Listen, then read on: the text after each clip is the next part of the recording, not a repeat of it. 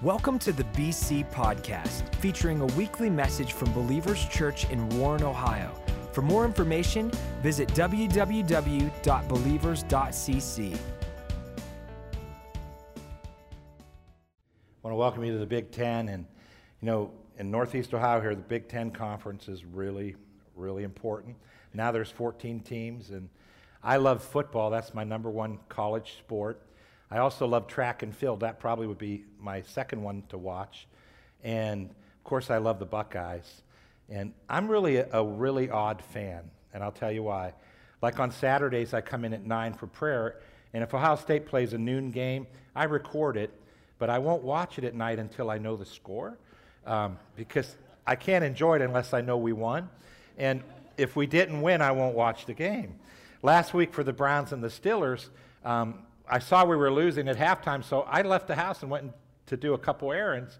And then I'm out running these errands, and I see that we actually tied it up, and I was like, oh, I should have stayed home. But I become so frustrated if my team's not winning. And we're going to talk about another Big Ten today. It's God's Big Ten. And God's Big Ten's been around for 3,462 years. And the Big Ten Conference has been here for 118 years. And God's Big Ten, when I say that, I'm referring to the 10 Commandments. And depending on who you are, you know, maybe you're not a Christian and you're listening, you might think, I mean, aren't those really done away with? Those aren't relevant for today. And even if you're a Christian, you may have some thoughts like, weren't those for the Old Testament, for the Jews? We're no longer under the law. Why do we need to listen to or understand the 10 Commandments? And that's my heart today. I want to help you see that they are relevant for the church. You know, the Bible says in the book of Malachi, I am the Lord, and I change not. Covenants change, but commandments, when they have to do with your purity and my purity, those never change. They're always the same. Hebrews 13 declares that Jesus is the same yesterday, today, and forever. And we know he's one with the Word, that he's called the Word, he's one with the Bible. And those commandments are still relevant. We may look at them a little bit differently from a different perspective, but they're very relevant for us today. So let's read the Big Ten, and here's how they read. Number one is, you must have no other gods but me. Number two would be, you must not make any graven images. Number three is, you must not take the name of the Lord your God in vain. Number four is, remember the Sabbath day, keep it holy. Number five, honor your father and mother. Number six, you must not murder. Number seven, you must not commit adultery. Number eight, you must not steal. Number nine, you must not bear false witness against your neighbor. And number 10, you must not covet your neighbor's house, wife, and it goes on and lists all kinds of things. And your neighbor's referring to anyone who's not you. And the Bible's just telling us we shouldn't covet. If I were to theme this series, I think I could say something like this. If you take care of the Big Ten, you'll live a big life. And it's really important that you and I understand them.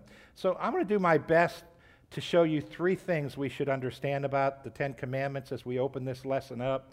And several years ago, I took a trip, and I went from Southern California. I drove one of my vehicles. I drove my vehicle from Southern California back here to Ohio, and I took the northern route for the first time in my life. And I'll never forget, I came out of California, went into Nevada, passed up Las Vegas, and after Vegas, I went into Utah, and I saw St. George, and just incredible, beautiful city. But what was most beautiful about it is the scenery, how it sat in these stone mountains and all the colors of the mountains. It was absolutely spectacular. So I drive across Utah, and I was blown away. I saw scenes like this as I drove, and our projector with all the lights coming down on the stage, you're not able to see the vibrancy of those colors, but they were stunning. And I remember I stopped 4 different times along the road just to stare at this scenery. But then I also hit places like this, and when you hit a place like this, let me ask you a question. How many of you are excited about guardrails? How many of you would be upset that the guardrails were there if you were on that road? How many of you would say those guardrails are they're just pinching, they're just squelching my creative driving skills. I don't think any of us would say that. I mean, I think we'd be really glad that the guardrails were there. And here's one way we should look at the Ten Commandments. I'd like to call them Godrails, and they help us from walking over in the cliffs of life and crashing. And in the United States of America, non-Christians and Christians, a lot of people crashing. They're going over the cliffs of life because they don't have the guardrails up. And this is absolutely true. Take a look at this. This place is Death Road in Bolivia.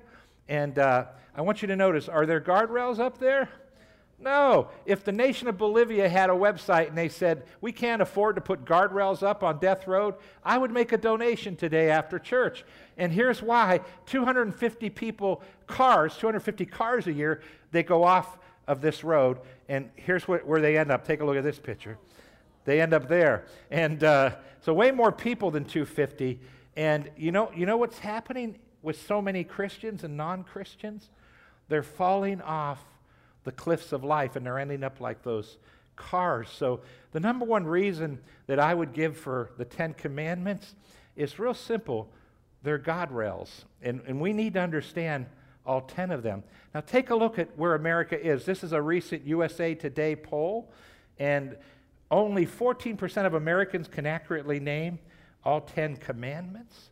So 86% of Americans don't have their guardrails 100% up. And that's why so many Christians and so many non-Christians in America, they just keep crashing over these cliffs.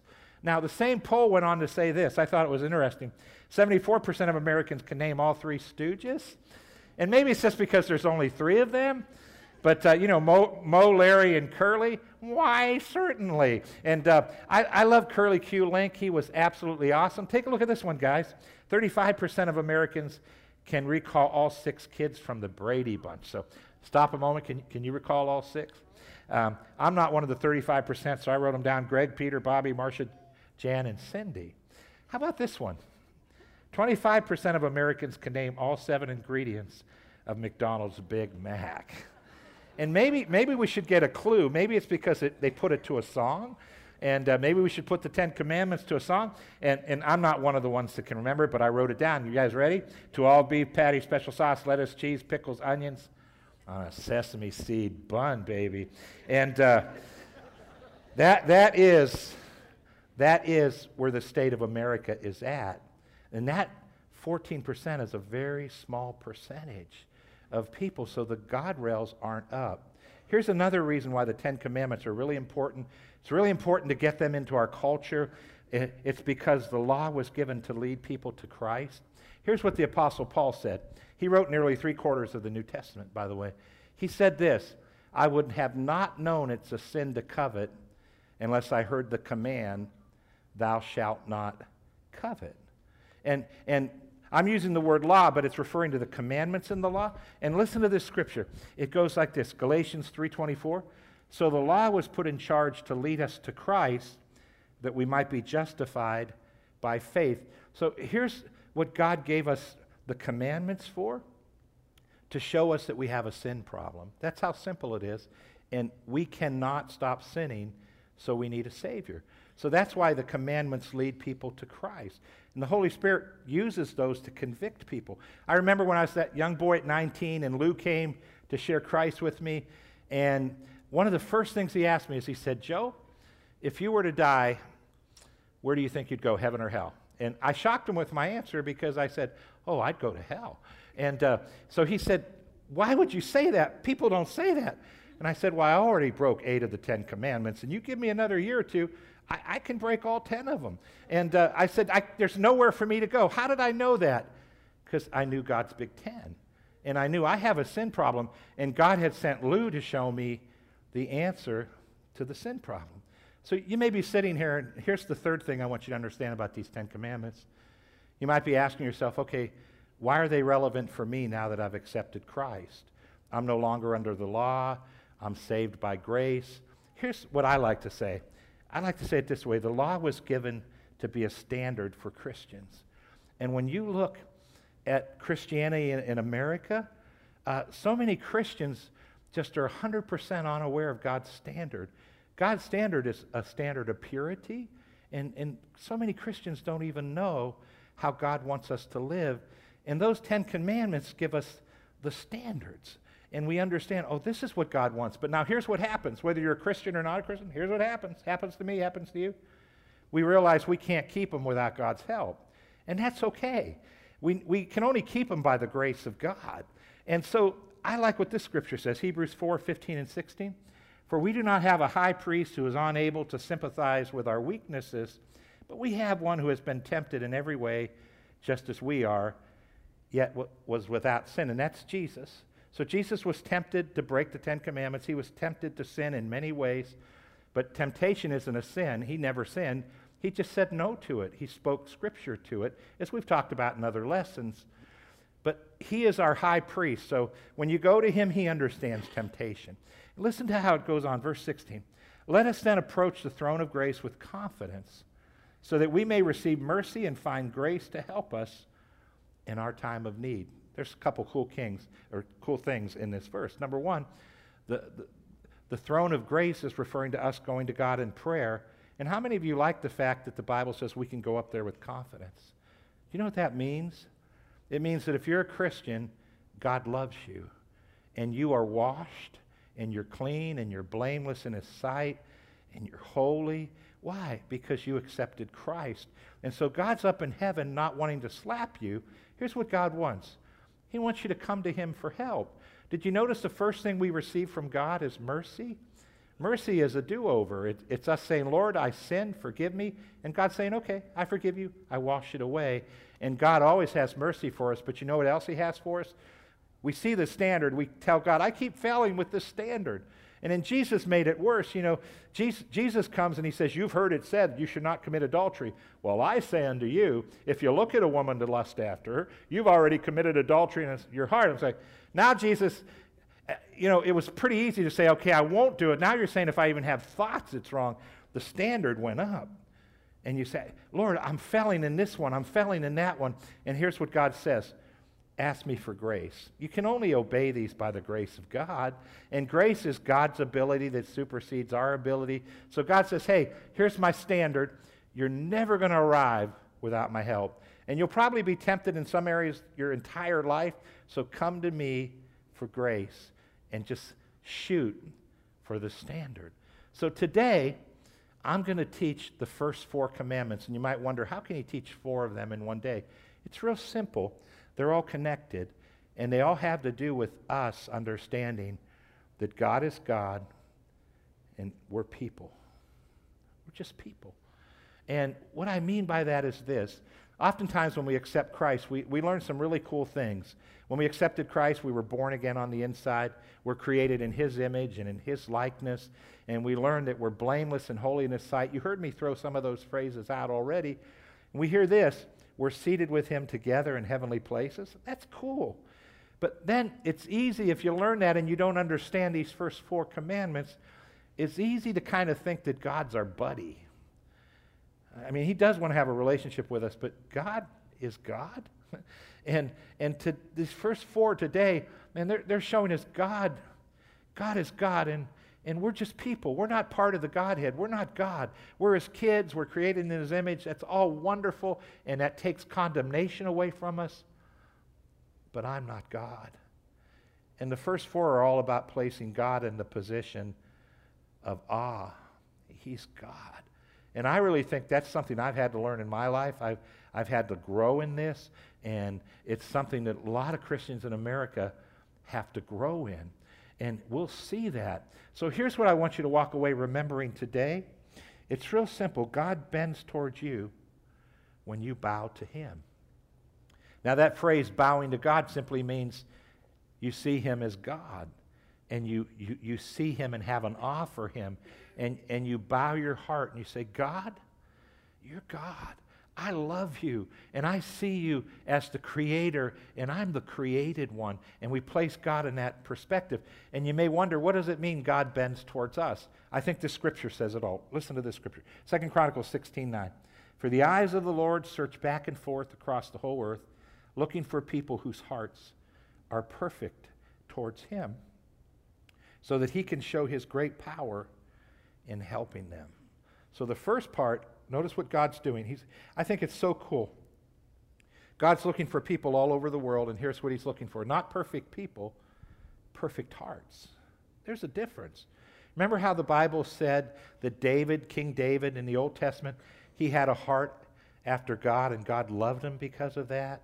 David wasn't perfect. David committed adultery and murder.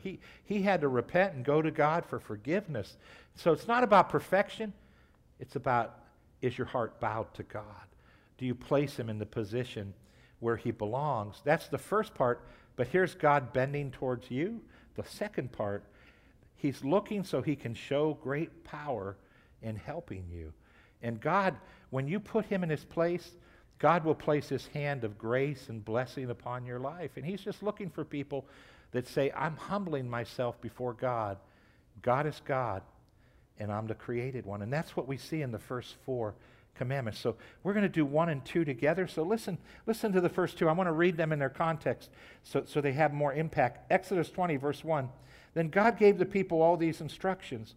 I am the Lord your God who rescued you from the land of Egypt, the place of your slavery. And that's a type of Jesus rescuing us from our enemy and sin. Verse 3, you must not have any other God but me. You must not make yourself an idol of any kind or an image of anything in the heavens or on earth or in the sea. You must not bow down to them or worship them. And so, commandments 1 and 2. He goes on to say this, for I, the Lord your God, am a jealous God, who will not tolerate your affection for any other gods.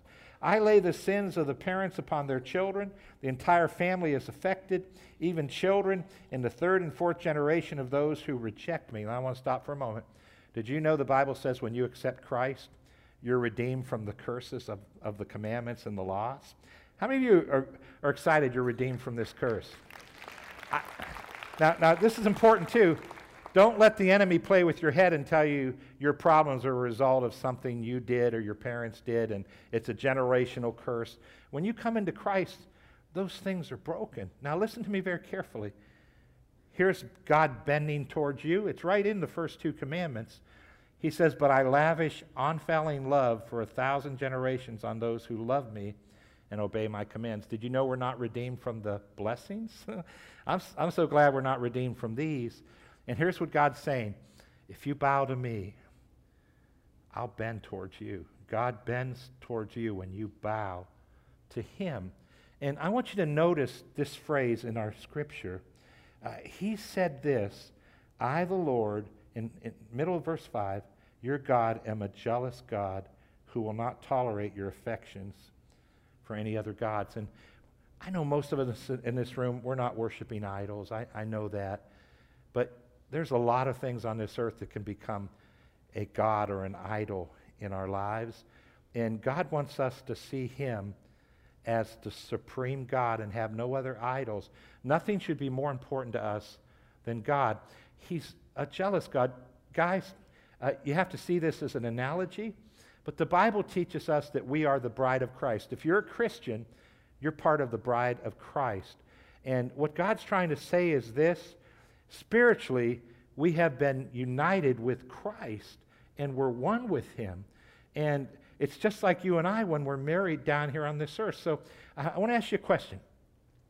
If Gina came to me and said, hey, Joe, she said, you're really busy on Saturdays. You come in at 9 for prayer. You're here all the way through service. Sometimes I stay afterwards and do some work. And she said, you know what? I'm really lonely on Saturdays, so I have a Saturday guy I picked up. And we have coffee in the morning because you're busy praying. And then we do dinner after church because you stay after and work sometimes. And she just said that to me. How would you feel? Guys, how would you feel if your wife said it? How would you feel? What do you think I would do? Probably shoot the guy. Okay. Or you'd have to pray for me that I didn't. And listen. If I came to Gina and I said, honey, you work late, you counsel late on Thursday nights, and I'm all alone, and I'm bored. So I have a Thursday night girl. We just do dinner together. And what do you think Gina would say? I can guarantee you she would not hesitate. I can guarantee you she would say, hit the road, Joe, and don't you come back no more, no more. Can you relate it to marriage? You're the bride of Christ. And what God's declaring and speaking to you and I is he's letting us know, hey, I want you to see me as God, and I want you to put me in a place that's above everything in all the world. And so the idea is, God, whatever you say in the Bible, I'm going to do. God, whatever you want, I'm connected to you, and nothing on this earth is more important to me. That's what the first two commandments are declaring.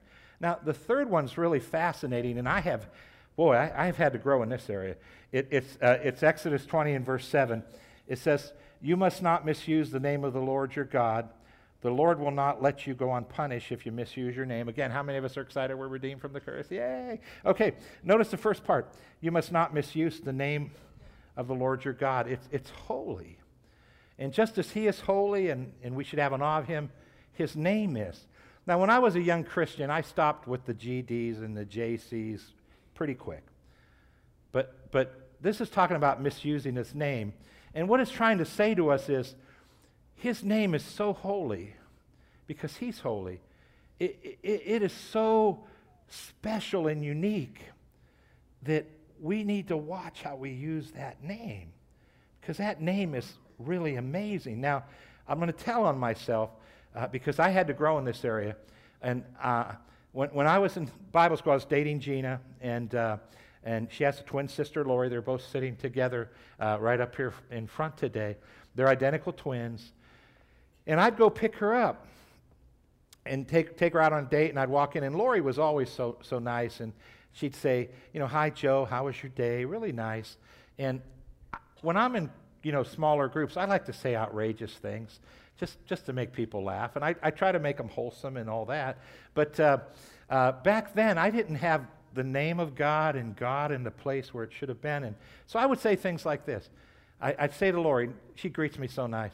I said, I had a rough day, man. God the Father and Jesus got into an argument, and I had to counsel them for 2 hours. And I would see Lori cringe, and she'd get this look on her face. Gina would punch my shoulder and say, don't say that. That's God. And I'd say, I'm just joking. I'm just joking. God understands I'm joking. He knows my heart.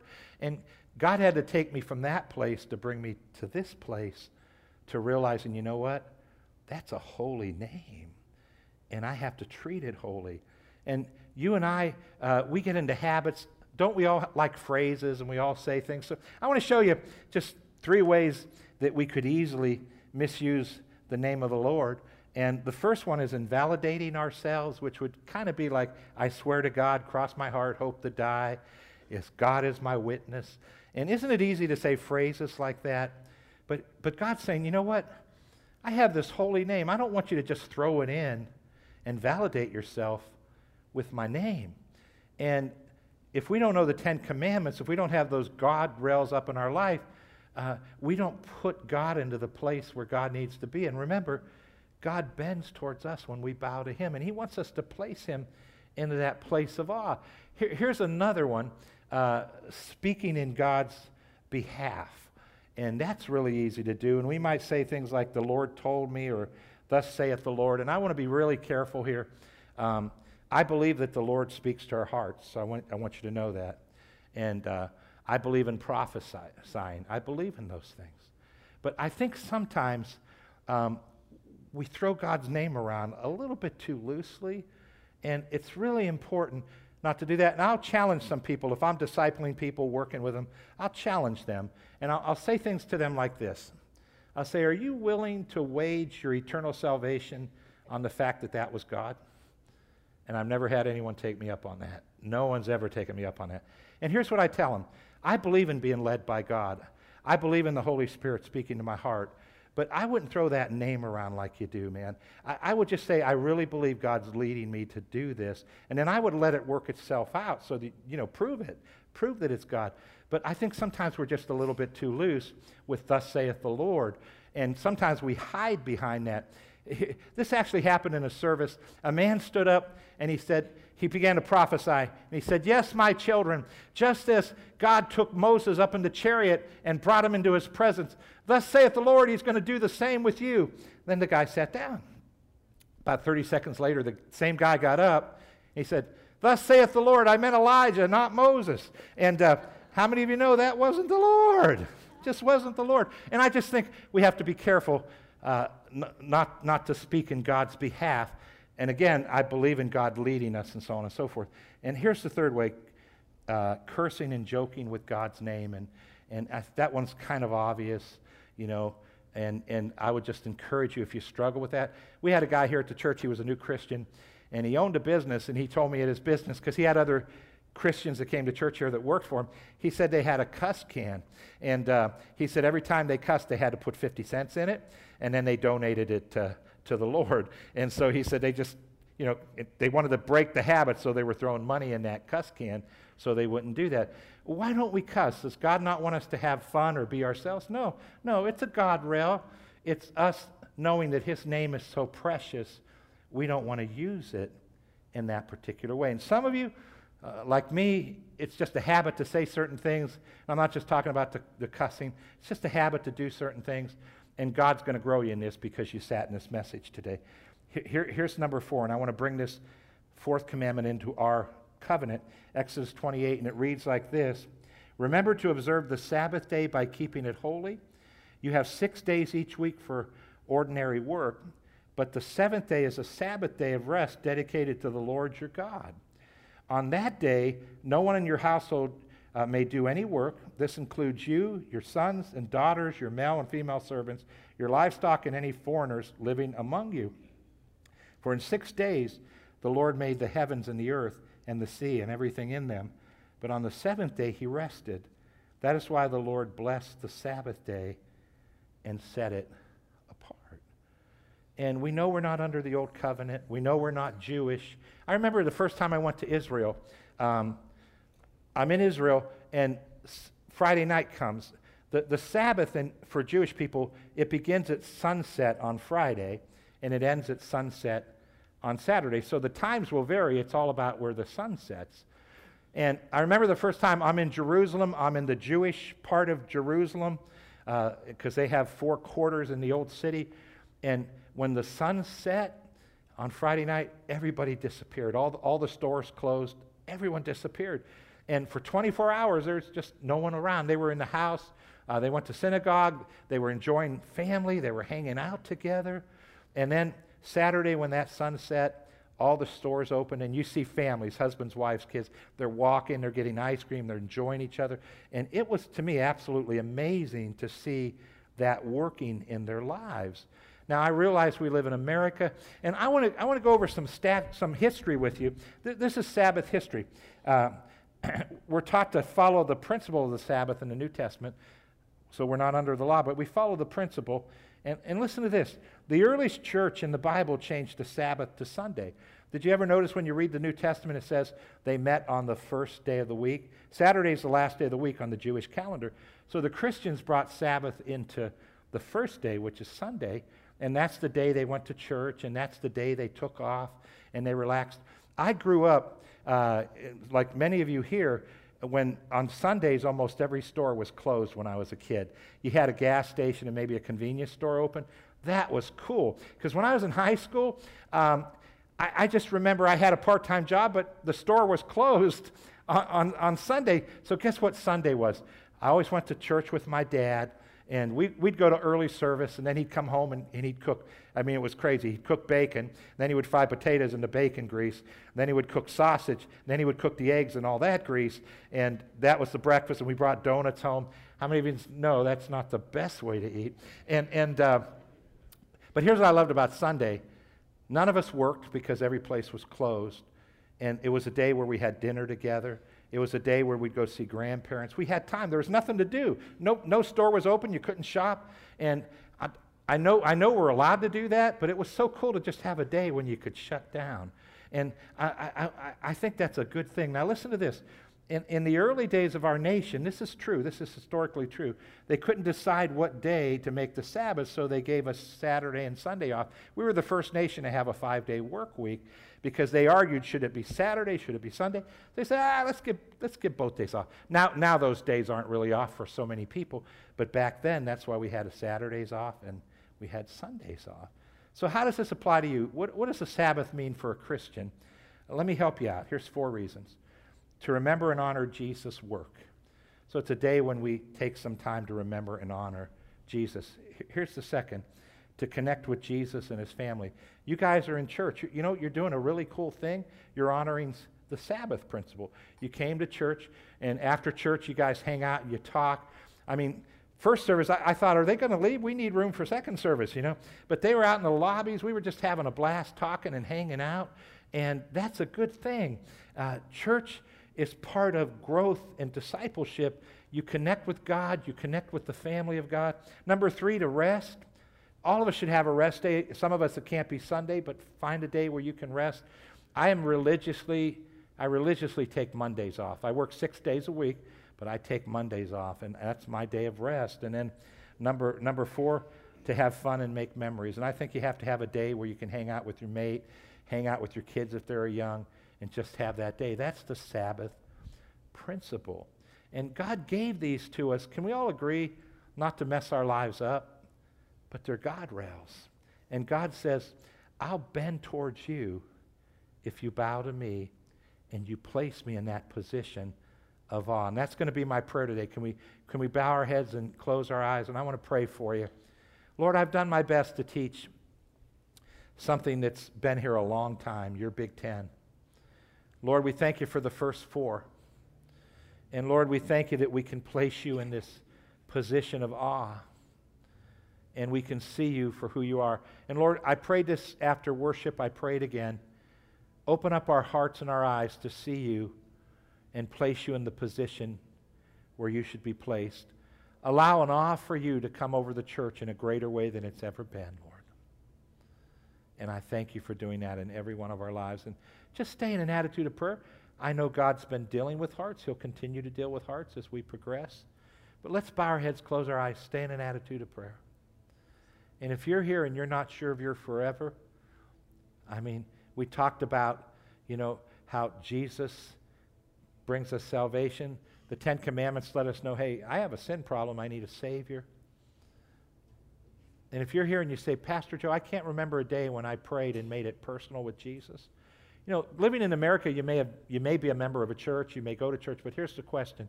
Can you remember a day that from your heart you made it personal and you said, Jesus, I realize you're the only way to heaven, and I give you my heart, and I call on your name today. If you can't remember that day, would you pray with me right now? If you say, I'm ready, would you pray with me? Heads are bowed, eyes are closed. Everybody else, help them pray.